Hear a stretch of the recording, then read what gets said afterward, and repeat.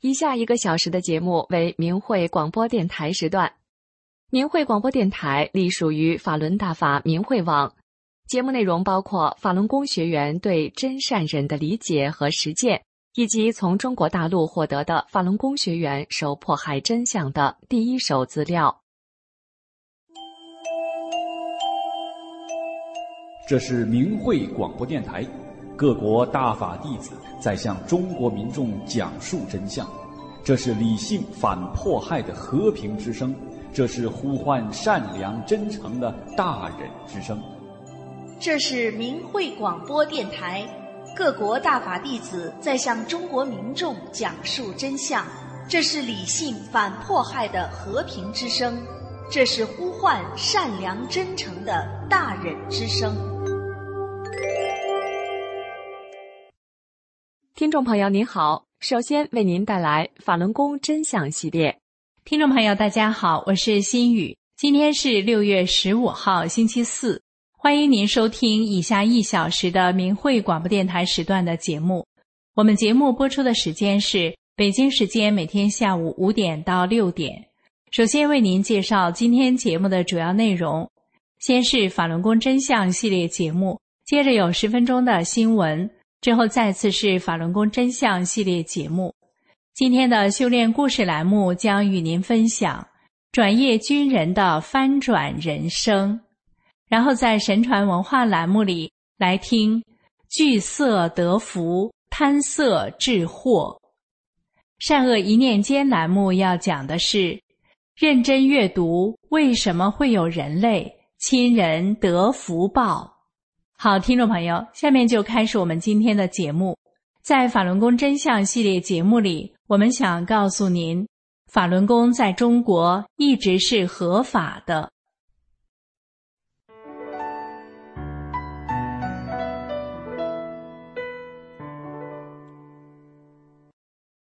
听众朋友您好，这里是明慧广播电台法轮功真相系列。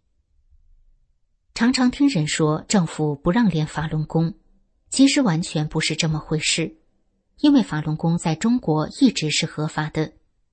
这说法是不是很令人吃惊？接下来就让我们把真相告诉您。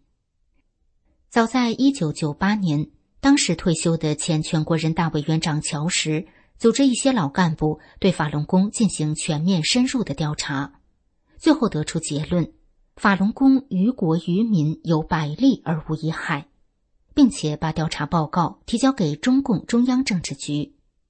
1999年，江泽民出于妒忌要镇压法轮功，在开始发动迫害的时候，7个政治局常委中，除了江泽民本人外，其他6个常委都不同意。是江泽民一意孤行，违反宪法，以权代法，用强权强力发动的迫害法轮功运动。当时江泽民下令要3个月消灭法轮功，然而3个月过去了，法轮功巍然不动。那年的10月，江泽民为了让迫害升级，在接受法国一家报纸采访时信口雌黄，污蔑法轮功为邪教。第二天，中共喉舌《人民日报》发表评论员文章，重复了江泽民的说法，但这个说法只是一个谎言。而就在江泽民污蔑法轮功之后没几天，全国人大常委会通过了关于取缔邪教组织、防范和惩治邪教活动的决定。在这个由人大通过的决定里面，却根本没有提到法轮功。之后，最高法院、最高检察院2次出台了关于办理、组织和利用邪教组织犯罪案件具体应用法律若干问题的解释，简称2高司法解释，里面也同样没有提到法轮功。全国人大常委会的决定和2高司法解释都和法轮功没有关系，但是在中共媒体谎言的影响下，许多人误认为和法轮功有关。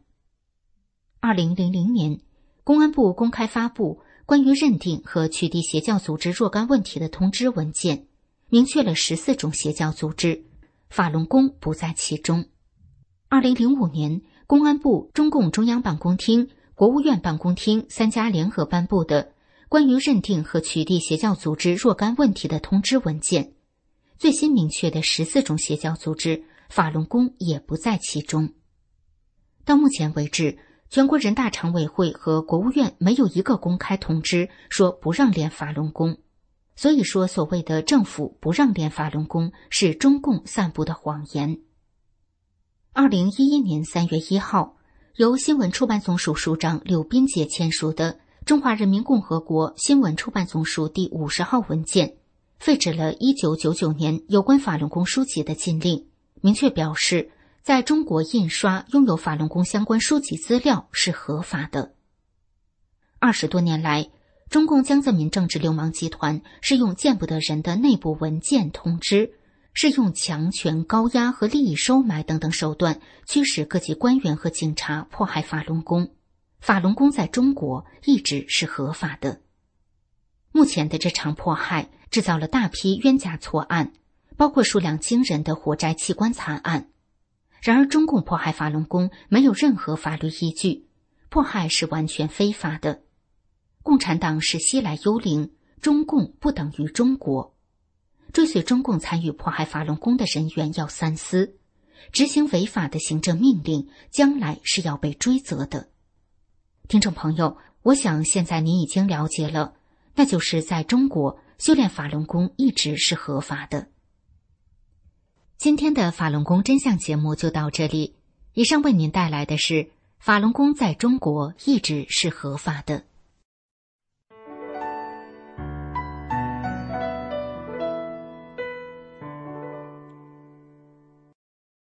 接下来为您播报10分钟的新闻。欢迎收听明慧网报道的大陆消息。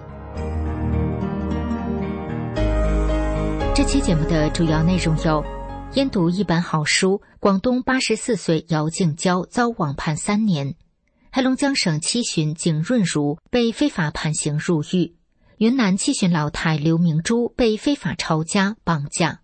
下面请听详细内容。据明慧网报道，广东省揭阳市84岁老人姚静娇因阅读教人按照真善人做好人的转法轮一书，去年11月被街东区法院非法判刑3年，勒索罚金3万元。近日得知，姚静娇老人于1周前被解入广东女子监狱遭受迫害。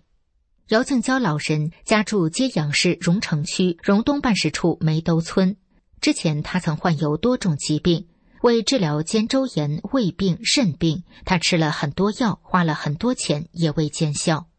1998年，58岁的姚静娇开始修炼法轮功，没多久，肩周炎、胃病就不药自愈，身体发生了很大变化，走路生风，走多远都不觉得累。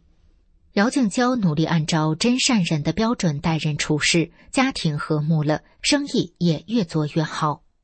自1999年7月中共开始迫害法轮功后，每到所谓的敏感日，有时甚至是3更半夜，姚静娇都会受到无故的骚扰。2020年6月，姚静娇在同村法轮功学员家中阅读《转法轮》一书时，被揭阳市公安局副局长李敏为首的国保警察绑架。姚静娇被非法关押1天后，以取保候审形式回家。回家后，姚静娇经常受到村委会、派出所的骚扰。去年8月份，姚静娇老人遭街东区法院非法庭审。如今已经80多岁的姚静娇，竟然因为读一本教人做好人的书，被中共公检法人员构陷3年冤狱。据明慧网报道，黑龙江省大兴安岭地区的法轮功学员景润如女士被公检法部门违法暗箱操作，非法判刑1年半。6月7号，景润如被劫持到黑龙江省哈尔滨女子监狱遭受迫害。现年73岁的景润如家住黑龙江省大兴安岭地区加格达旗区。1999年4月，景润如开始修炼法轮功。修炼后，他努力按真善人的标准做好人，身心受益。在法轮大法中深深受益的景润如老人，期望把法轮大法好的福音传给周围的百姓。去年10月，景润如在居民楼贴大法的真相胶贴和发放劝善的资料，被不明真相的人举报。景润如被警察绑架到加格达旗卫东派出所，后被非法抄家，在派出所，景润如被警察非法审讯。后来，警察又强制采集个人信息，一直折腾到7点多钟。几个警察又劫持着景润如回到她家，强行让她的丈夫写取保候审保证书。景润如丈夫本来身体就不好，警察的绑架和骚扰使她丈夫受到巨大惊吓，20多天后出现心脏衰竭，不幸去世。今年5月15号，景润如被法院非法开庭，后被非法判刑1年半。6月7号，景润如被劫持到黑龙江省哈尔滨女子监狱，继续遭受迫害。据明慧网报道，云南省昆明市法轮功学员刘明珠女士5月30号被昆明市西山区国保大队伙同金牛派出所非法抄家绑架，现在被非法关押在昆明市第2看守所。现年74岁的刘明珠1998年开始修炼法轮功。她修炼之前患有心脏病、胃痛、肩痛等多种疾病，感到十分痛苦。修炼以后，刘明珠努力按照真善忍的要求做人，修心向善，身体有了明显的改善。1999年7月，中共开始迫害法轮功后，刘明珠因为坚持修炼法轮功，当地公安局派出所的警察经常到她家骚扰，逼迫她写不练法轮功的保证，逼迫教大法的书，并逼迫她到派出所看污蔑大法的电视片，要她天天向派出所报到，还威胁要把她送到劳教所，使她与家人长期处于紧张焦虑的状态。今年5月30号，昆明市西山区国保警察6人闯入刘明珠家非法抄家，抢劫走法轮功书籍、打印机、电脑、手机等私人物品。刘明珠被警察绑架，劫持到昆明市第2看守所非法关押。据明慧网报道统计，2022年云南省法轮功学员遭中共迫害有130人次，其中含冤离世2人，被非法判刑27人，被绑架29人次，被骚扰66人次，被非法抄家6人。据明慧网统计，迄今为止，被中共迫害致死的法轮功学员中，能够查明身份的有4966人。但由于信息封锁，尤其是中共掩盖活摘法轮功学员器官的罪行，法轮功学员因迫害而导致的实际死亡人数远远超过这个数字。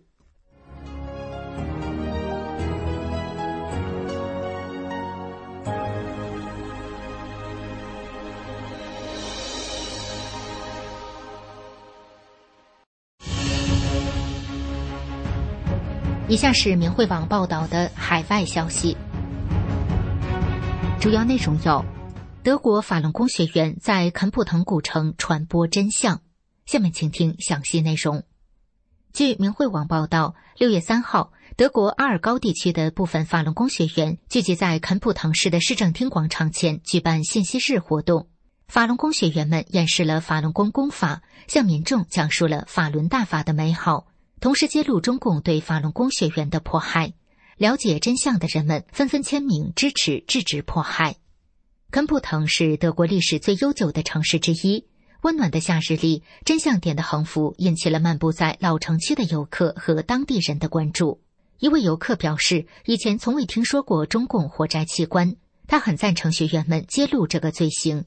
在反迫害征签表上签名后，他还表示要在互联网上了解更多关于法轮大法的信息，而且以后会继续关注。还有一位女士知道真相后非常激动，她立即拿起笔为反迫害签了名，然后她又跑去请她的朋友也来签名。两人都很感谢法轮功学员传播真相，使他们了解到中国的真实情况。由于许多人对功法感兴趣，学员们就邀请他们第2天到恩格尔哈德城市公园，并在那里免费教功，让有缘人学习法轮大法。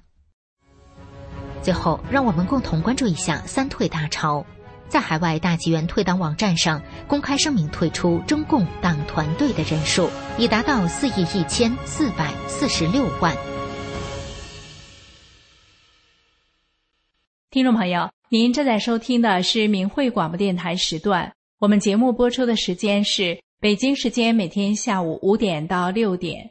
更多节目可以通过破网软件到明慧电台网站收听，网址是 mhradio.org。欢迎您继续收听。下面是法轮功真相系列节目，我们来听听佛光普照无废人。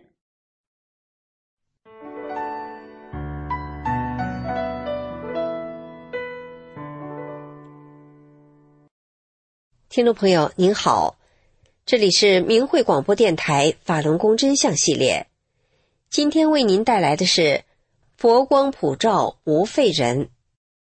中国疫情大规模爆发，死亡激增，在中国网络上大量白肺病例不断出现，最近白肺更是登上了墙内热搜。这不仅是因为它症状严重，更在于其患者已从老年群体蔓延到了青壮年。不由得回想起了在明慧网上登载的一个修炼故事，佛光普照无废人。故事的主人公马阿姨看起来很寻常，一个胖胖的老妈妈，脸上带着慈祥，说话底气很足。然而事实上，马阿姨上世纪90年代初就因为双侧肺叶烂掉被医院判了死刑。没有肺的马阿姨却正常生活到现在，还能骑自行车到几十里外的郊区。这位看来寻常的马阿姨其实是个奇迹。这是怎么回事呢？原来马阿姨20多岁的时候就得了肺结核，因为治疗不及时，她的肺病一天比一天严重，到后来两侧肺叶都出现了空洞，形成了8型肺结核。孩子5岁的时候，她丈夫因为肺结核去世了。到了1991年，马阿姨左侧肺叶已经烂没了，右侧肺叶只剩1点。市专科医院说没什么治疗价值了，大夫私下里还偷着告诉孩子说，你妈想吃什么就给她买点什么吧。孩子当时就吓哭了。1995年，有人带着一本书《转法轮》，说借给马阿姨读2天。《转法轮》这本书有300多页，马阿姨抓紧读这本宝书。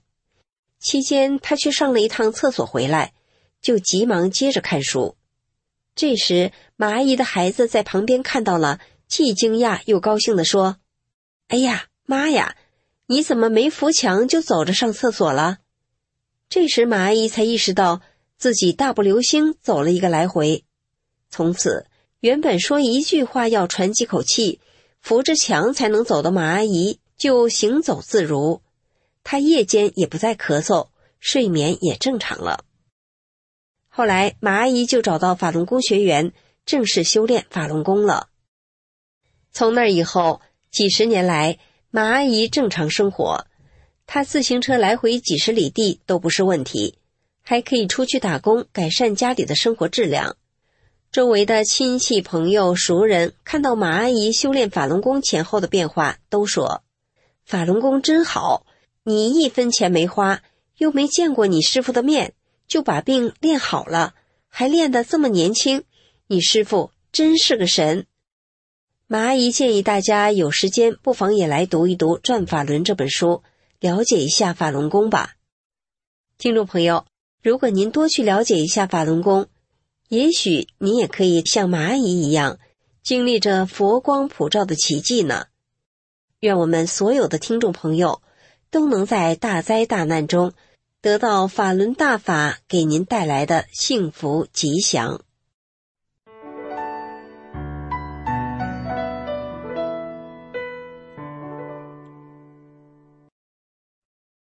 一位中年转业的军人，在罹患10年冠心病后，身体与事业突然又从低谷上扬，如今还成了焕发青春活力的老人，令大家好生羡慕。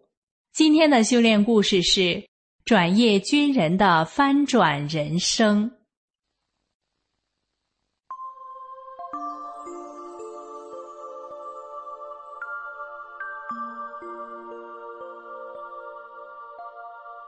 身心净化，道德升华。现在是明慧广播电台的修炼故事节目。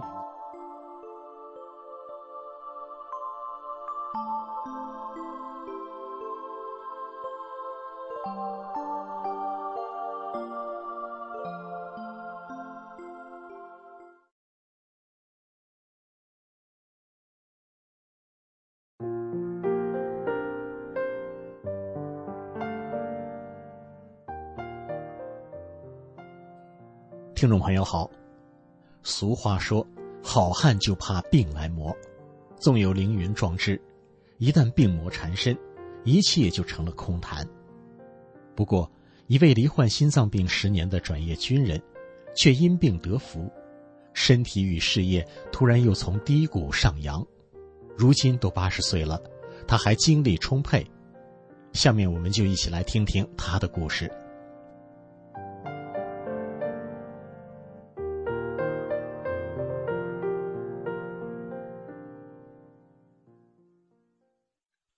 1986年，我的人生遭遇重大的转折。我从部队转业到了地方，突然就面临着家庭和工作的巨大压力。我病倒了，被确诊为冠心病。在医院治疗了1个月，出院那天回家上2楼，上台阶时我怎么也迈不上去了，急得我满头冒汗，也无济于事。这时我才真切地感受到力不从心是什么滋味了。我落泪了。此后我就时常出现心慌气短等症状。为了治好我的病，我到处寻医问药，找专家会诊，省城有名的大医院都走过了，中西药、偏方、保健茶都用到了，但是都没有明显的效果。一次和同事到南方出差，稍微劳累了一点儿，心脏又出现了早搏，还出现了2联律，病情似乎有加重的趋势，工作也受到了严重的影响。公司领导把我从原单位调了出来，安排到一个相对轻松的工作岗位，实际就是挂起来了。就这样，我的事业和身体都跌到了谷底，我的脾气变得暴躁，经常迁怒家人。战友得知了我的情况后，领我到部队的一家总医院，找他认识的心血管病专家给我会诊。做了各项检查后，专家直截了当地跟我说，心脏病得上了以后很难完全治愈，只能注意养护，维持不发展就算是烧高香了。他说，除常规用药外，让我每年到这里来打一次蛇毒，用于解决血黏，清除血栓。除此之外，还建议我到温泉疗养或者是练气功。为了把病治好，我多次去听气功讲座，还练过道家功和另外一种功法，但都收效甚微。将近10年了，我的心脏病始终也治不好。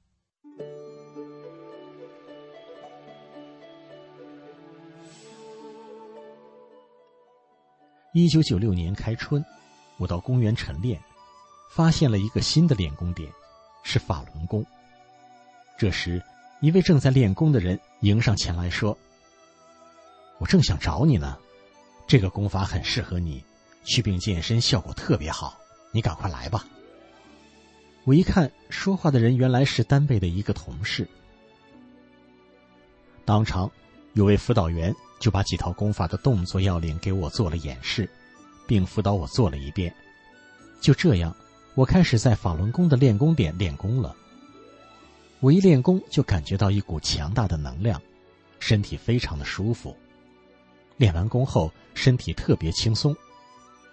自患病以来，我养成了爱用手去摸脉搏的习惯，但开始练法轮功后，我一次也没想起来。等我想起来时，已经不知不觉地练了7天了。我一摸脉搏，我心脏早搏好像没了。我反复去摸，确定我的早搏真的没有了。我的心脏就像汽车挂上了档，一下子心跳平稳了。我非常兴奋，也很震惊。打针吃药都不好使，折磨我多年的病症，练功7天神奇地消失了。这坚定了我练法轮功的信心。我扔掉了所有的药物，加紧勤奋的练功。练了一段时间，有一天晚上，我刚要躺下睡觉，肚子突然像拧劲儿一样疼痛。我赶到卫生间时就止不住了，便出来的全是黑水，带有少量分泌物和一些丝丝拉拉的东西，发出一股腥臭味。一排出来，我马上觉得轻松了，就又躺下睡觉。可刚要入睡，肚子又开始疼痛，我就又去卫生间，接连起来了3次。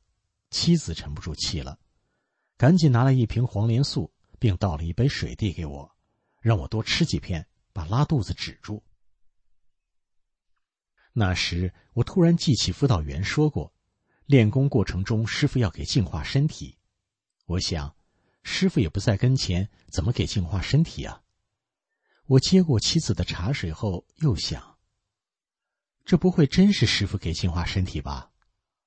于是我就没吃药，怕影响了师傅净化身体。就这样，我前后变了7次，折腾了一宿，基本上是每个小时就去一次，几乎没睡什么觉。奇怪的是，这次拉肚子和以往不同。以往拉肚子浑身冒虚汗，心也直突突，浑身没劲儿，也不能吃饭。这次拉肚子却不出虚汗，身体也不难受，没睡多少觉也不觉得困，反而很精神。早上我还觉得饿了，吃了一个大馒头，喝了2小碗粥，然后去上班。我原以为到单位还会拉肚子，但我上班时却一点反应也没有，一天都很正常。但是到了晚上睡觉前，我又拉肚子了，但是肚子却也不像前一天那么疼了。去了2次卫生间后，一切恢复正常，我睡了一个好觉。从此我的身体就出现了大的变化，觉得浑身有劲儿，走路轻飘飘的，感觉说不出的美妙。更奇妙的是，折磨我几十年的过敏性鼻炎和慢性肠炎也不翼而飞。5月份的一天，练功点的辅导员给我请来了一本转法轮，我认真地看了一遍，书中文字通俗易懂，谈到很多问题都是我从来没听说过的。从中我终于明白了人为什么会有病的根本原因。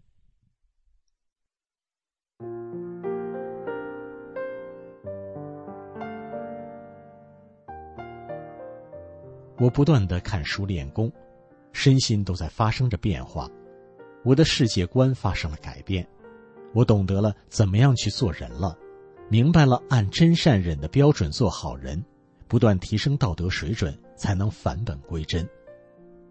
练功3个多月时，赶上公司组织干部体检，医生知道我以前心脏病挺严重，破例按老总待遇给我增加了2项检查，一个是彩超，一个是霰扫。结果出来后，就领我去找专家诊断。专家瞅瞅我说，这心脏没毛病啊，像小伙的心脏一样。我一听，当场就激动得不由自主地流下泪水来。在求医问药中，我曾经许过愿，谁要治好了我的病，我要重金酬谢。现在我没花1分钱，大法就治好了我的病，这恩德是我永世无法回报啊。这次体检，我除了前列腺肥大外，关节炎、萎缩性胃炎和其他多种慢性病全部消失，身体各项指标都正常，尤其是血压好的出奇。体检后，卫生所的护士有点不理解，连续3天给我量血压，指数始终如一，80、120。护士很吃惊，短短的3个多月，我的身体全面恢复，精神焕发。原单位的人见到我后都感慨地说，你的精神这么好，简直换了一个人一样。那年年底，我就被聘为公司下属一个单位的一把手，事业有了新的起点。修炼大法后，我意识到自己过去追名逐利，迷失了本性，曾经伤害过不少人，真的深感内疚。从此以后，我严格按照真善忍的标准做好人，小到市场买菜，人家多找了钱马上返还；大到住房，被别人窃取利益时不去争斗。我曾3次把分配给我的住房让给下属，逐步地放淡了名利和执着心。有一年，经济形势影响，将近年终时，我们业务收入与公司指标还差将近200万，无法完成，面临着撤职。有人帮我出主意，让我挪用另外一家的资金垫上，年初再返回去。我没有心动，坚持不为名利搞虚假。60岁我退休后，有一家私企老板聘我当顾问，因为我身体好，记忆力好，沟通没有障碍，在业务协调、合同签署、业务报告审查中从不误事，一直聘用我干了10年。现在我已年近80，身体依然健康，焕发青春活力，衣食住行能独立操作，饮食起居不用人照料，买粮买油买菜自己都能办好，重一点的就骑自行车带回来，精神头很好，满面红光，皮肤细嫩有弹性。有一次，一个年轻人问我，你的身体是怎么保养的？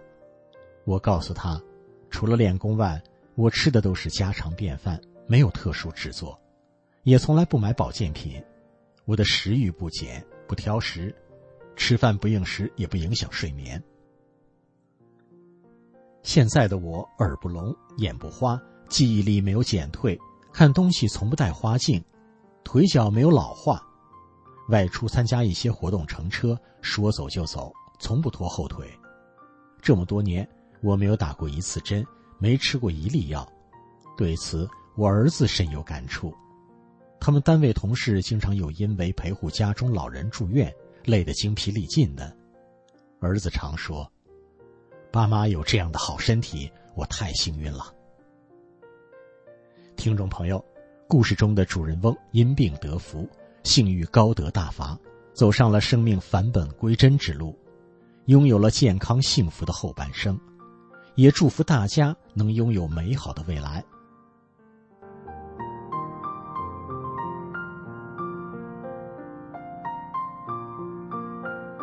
今天的故事就为您说到这儿了，感谢您的收听。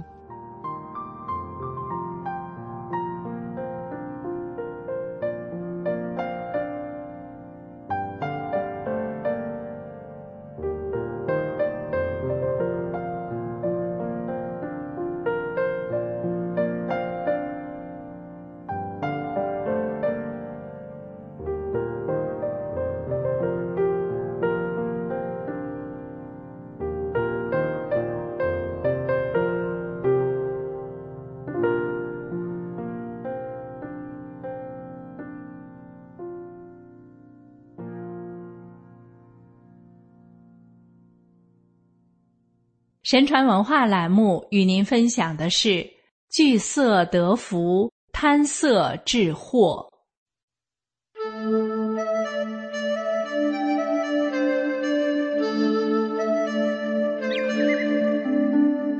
各位听众朋友，大家好，很高兴又与您在明慧广播神传文化节目里相会了，我是心雨，欢迎您的收听。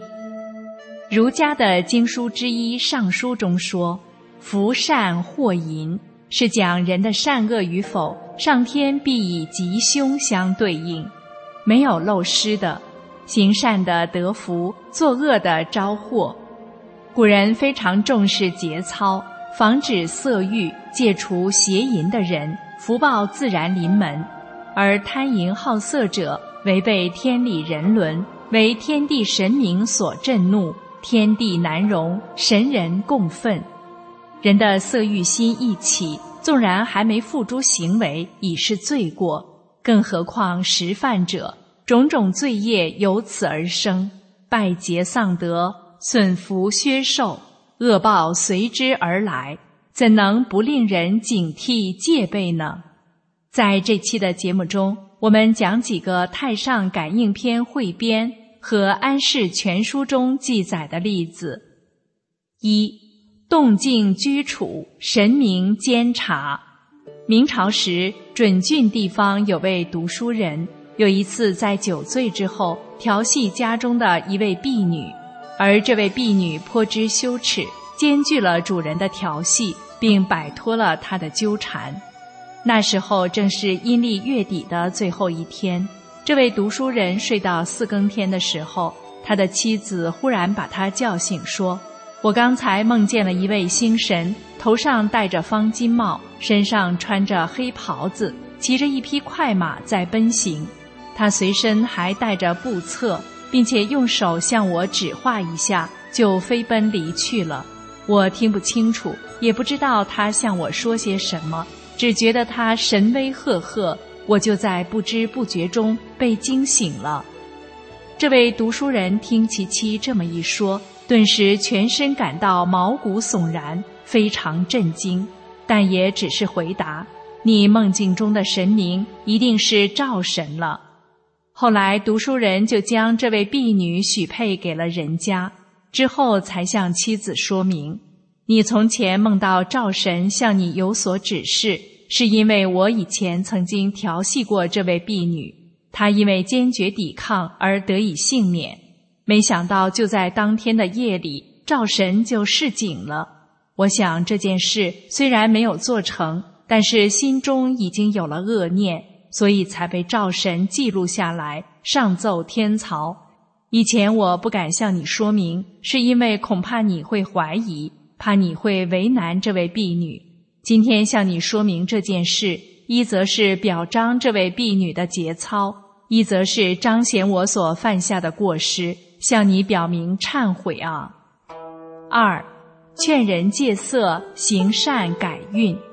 许信善与杨红2人是同窗好友，他们一道去京城赶考，住在一家旅店。一天遇到一位相士，看了2人，说道：杨红将会上榜，仕途顺坦，主贵；许信善不中，主贫。杨红非常高兴。当晚杨红偶然看见旅店有一位少女很漂亮，就想拿很多银两去向少女求欢。许信善极力劝阻道：相士虽然断你一定高中，但是考试在即，你若心中存念这事，这几日必定情绪不宁，无心在课业上，而且你重金贿赂求银，坏人名节，天所不容。若是那名女子答应你，想必也不是什么良家女子，今后别人会怎样看？你还有心情应考吗？你可要三思而行。杨红一听很有道理，于是就打消原意，专心准备考试。过了几天，2人又经过相士摊位，忽然那位相士叫住许信善：等一等，奇怪，你的面相怎么和我前几天看的不一样了？本来看你考试不会中，而且贫贱一生，今天观你面相，不但这次一定考中，而且仕途显达，与前日所判完全大异，为贵相了。今后你要享大富贵。再看看杨红，说她气色已差，不如昨天，但仕途还是不错，与许信善同样显达，不过名次在他后面。发榜的时候果然如此。杨红于见色起心动念之时，被许信善一语点醒，幸好能及时断了念头。许信善能诚心劝善，一念止淫，无形中改变了自己的命运。由此可见，相从心生，命由心转。一夜之间，2人的面相就有很大的改变。人一天当中念头很多，念念在福德上都有加减乘除，所以懂得时时刻刻保持善念极为重要。3. 一念之间，祸福利见。清朝有一个书生，家庭本来是名门望族，他孩提时就于一富翁家定下亲事。他父亲慷慨好施，乐于助人济人，把所有积蓄都施舍空了。临终时家徒四壁，只把阴德留给这个人。书生非常贫困，考上秀才后，东求西借，才筹到一笔钱，要把媳妇娶进门。富翁因嫌女婿太穷，暗暗反悔，用一个婢女把小姐调包。那位婢女倒也端庄温婉，勤劳贤惠，书生却不知道她是替身。后来书生前往岳丈家，乡里无赖们不怀好意，群起嘲弄他，叫他婢女的女婿。他非常愤怒，要无赖们闭嘴赔礼，却遭到无赖们的嘲笑奚落。他回家问妻子，妻子据实相告，他才如梦初醒。之前书生曾梦中到一处地方，朱蓝碧瓦，完全不是人间景象，有几位女子在一起绣一件锦袍。书生问他们，他们说这是新科状元穿的衣服。他仔细一看，锦袍金袖间用红笔写了2个字，正是自己的姓名。他醒后很高兴，为此颇为自负。如今他知道自己竟然娶了一个婢女，非常气恨，暗想他年我富贵之后，一定重娶名门闺秀，扬眉吐气。一天晚上，书生又梦到之前的地方，刺绣女子却态度冷漠，不予理睬。再看金袖间的字已模糊不清，就要消失了。他大吃一惊，急忙问为什么。女子随口说，这人刚刚萌生了弃妻之念，天帝命令状元换别人做了。书生猛然惊醒，深深后悔不已，从此与妻子和谐恩爱，发誓白头偕老。几年后，他中了状元，担任了京城要职。书生一念之间，险些使命中本可得到的功名被夺，福报被消。诗经中说，永言配命，自求多福。今生有福，或是其祖上积德，或是其原来积德行善所致，然而还要注意继续修德，才能使福报更加久远绵长。4. 一念善恶，天缘之别。明朝神宗时，武进人张伟和某生一起到南京应试，在抵达投宿的旅社当夜，旅社主人梦见迎接天榜，天榜上的解元乃是和张伟同来的某生。主人将所梦告知某生，某生听了洋洋得意。旅社主人的2个女儿，一个叫辅，一个叫姬，住在楼上，也听到了这件事，怦然心动。于当晚叫婢女招引某生，并垂下布幔做梯。某生拉张伟一起爬步梯上楼，张伟爬到一半，突然自省，想到自己是来考试的，怎么可以做损阴德的事呢？因此急忙反身退下，但某生已经爬上楼去了。当天晚上，旅社主人又梦见天榜，见到榜上的解元已经换成张伟。次日，主人将梦告诉某生，并问他是否做了败德的事。某生面红耳赤，不敢回答。到了考完试放榜，果然张伟中解元，被认为户部主事，以为官清廉节俭而受人称道，后来官至左副都御史。而某生竟落地，某生大为惭愧后悔，一生贫困，郁郁而终。感应之机如此之快，天地无私，人着急或招祸，全看自己起心动念之时。与其事后后悔，为什么不在开头就谨慎防备呢？5. 贪色纵欲，自毁前程。清朝凤阳府书生汪某，他的家中有一小水池，种着荷花，但自种下后从未开花。在他准备去参加科举考试的前3天，池中忽然生出一朵并蒂莲花，人人见了都说那是此次科考和秋季时举人考试皆能获中的瑞兆。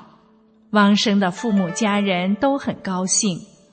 汪生心中得意，当夜饮酒赏花，竟调戏一个婢女，并加淫污。第二天清晨，他见到并蒂莲花已经枯折，他的父母叹息不已。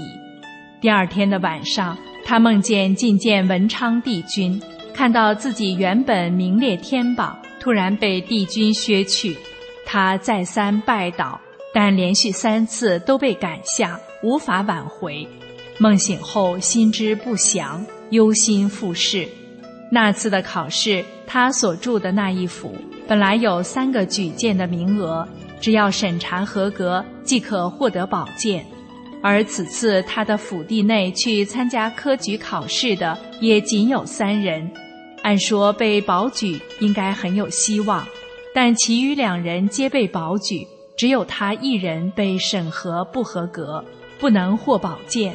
而经由考试，本来很熟悉的问题也不易作答，结果只有他一人没考取，只好流泪返家。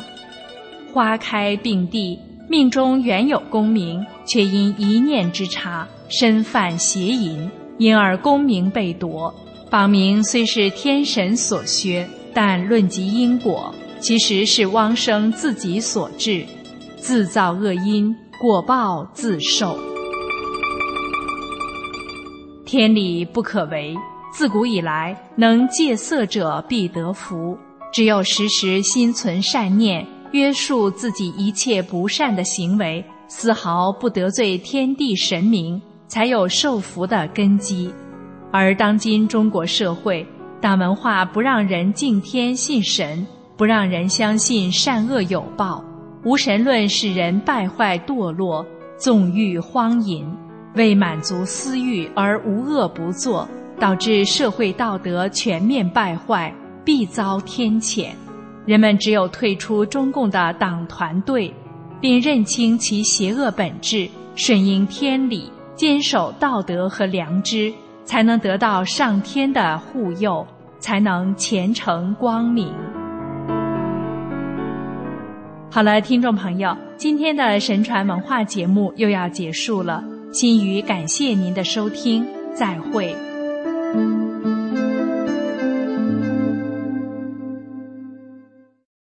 阅读法轮功创始人李大师的文章，为什么会有人类？大陆的法轮功学员亲家母半月板损伤，国静脉栓塞，1周内康复。念法轮大法好，真善人好9字真言。台湾法轮功学员2岁半儿子脚疾，几个小时内痊愈。今天的善恶一念间栏目，让我们来听听，认真阅读为什么会有人类，亲人得福报。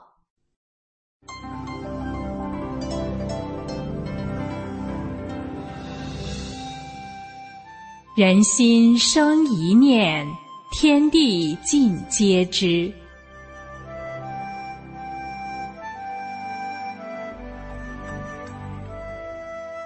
听众朋友您好，欢迎收听明慧广播电台的善恶一念间节目。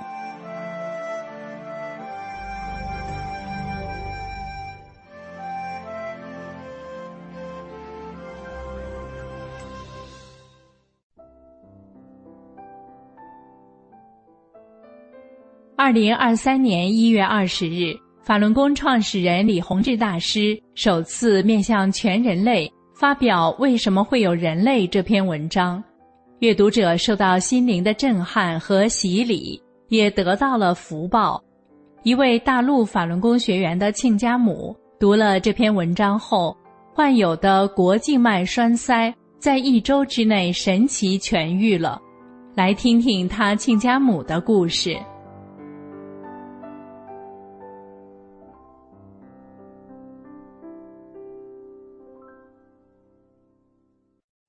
亲家母腿疼不能走路，我儿子送他去正骨医院治疗。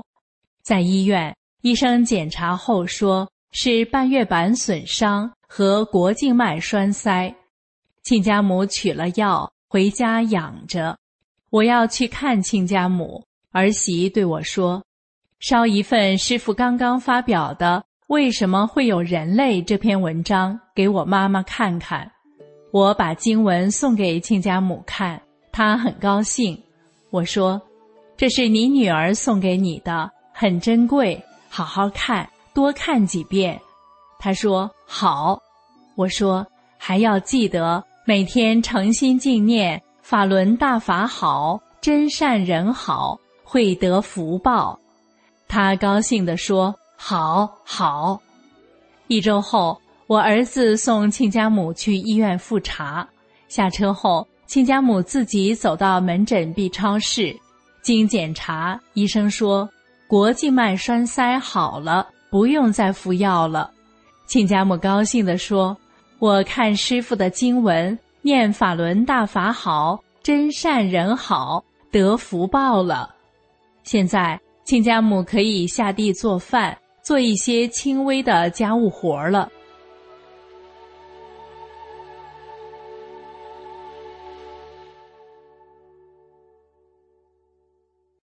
还有一位台湾法轮功学员2岁大的儿子，因为念法轮大法好，真善人好9字真言，脚疾在几小时内神奇痊愈。来听听这位学员的分享。我儿子2岁多，有一天，儿子突然不能走路，回想事发前一晚，他还跑跑跳跳的，但当天早上起床，儿子走了3步后，直接倒在地上，无法站起来，只能在地上爬。这种情况持续了1小时都没有改善，我就开车带儿子去看医生。在去医院的路上，我一直大声念9字真言，法轮大法好，真善人好。到医院挂号之后等待看诊，等了大约1个小时。等待过程中，我先拿出随身携带的转法轮读给儿子听，然后给他看法轮功师父教功影片，儿子会跟着比划动作，没多久就可以单脚站立了。后来医生确认儿子骨骼和神经反射都正常，就让儿子抽血检查。等待期间，我想起以前在明慧网上看到的民众因念9字真言转危为安的故事，我就开始教儿子反复念法轮大法好，真善人好。这样儿子跟着念了几次，突然间他啊一声，左脚趾头扭动了几下，在椅子上就站起来了。这时抽血检查结果也出来了，医生说没有发现任何异状。回想以前，自己曾打球拉伤过脚，养了1个月才痊愈。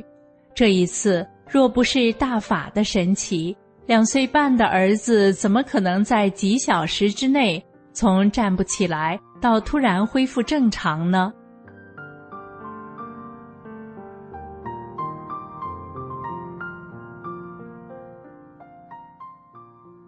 这2个故事见证了法轮大法的神奇，也证明了相信法轮大法好，诚心敬念法轮大法好，真善人好9字真言，可以转危为安，得福报。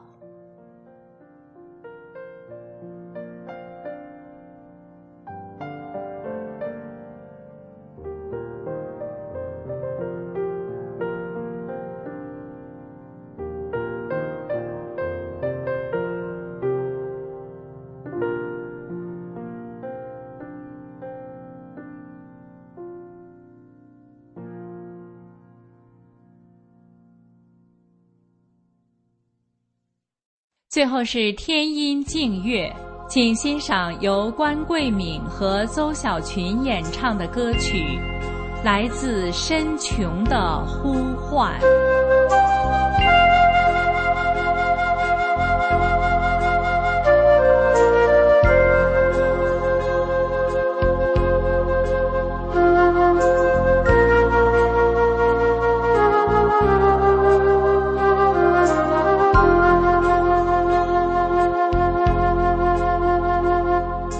历经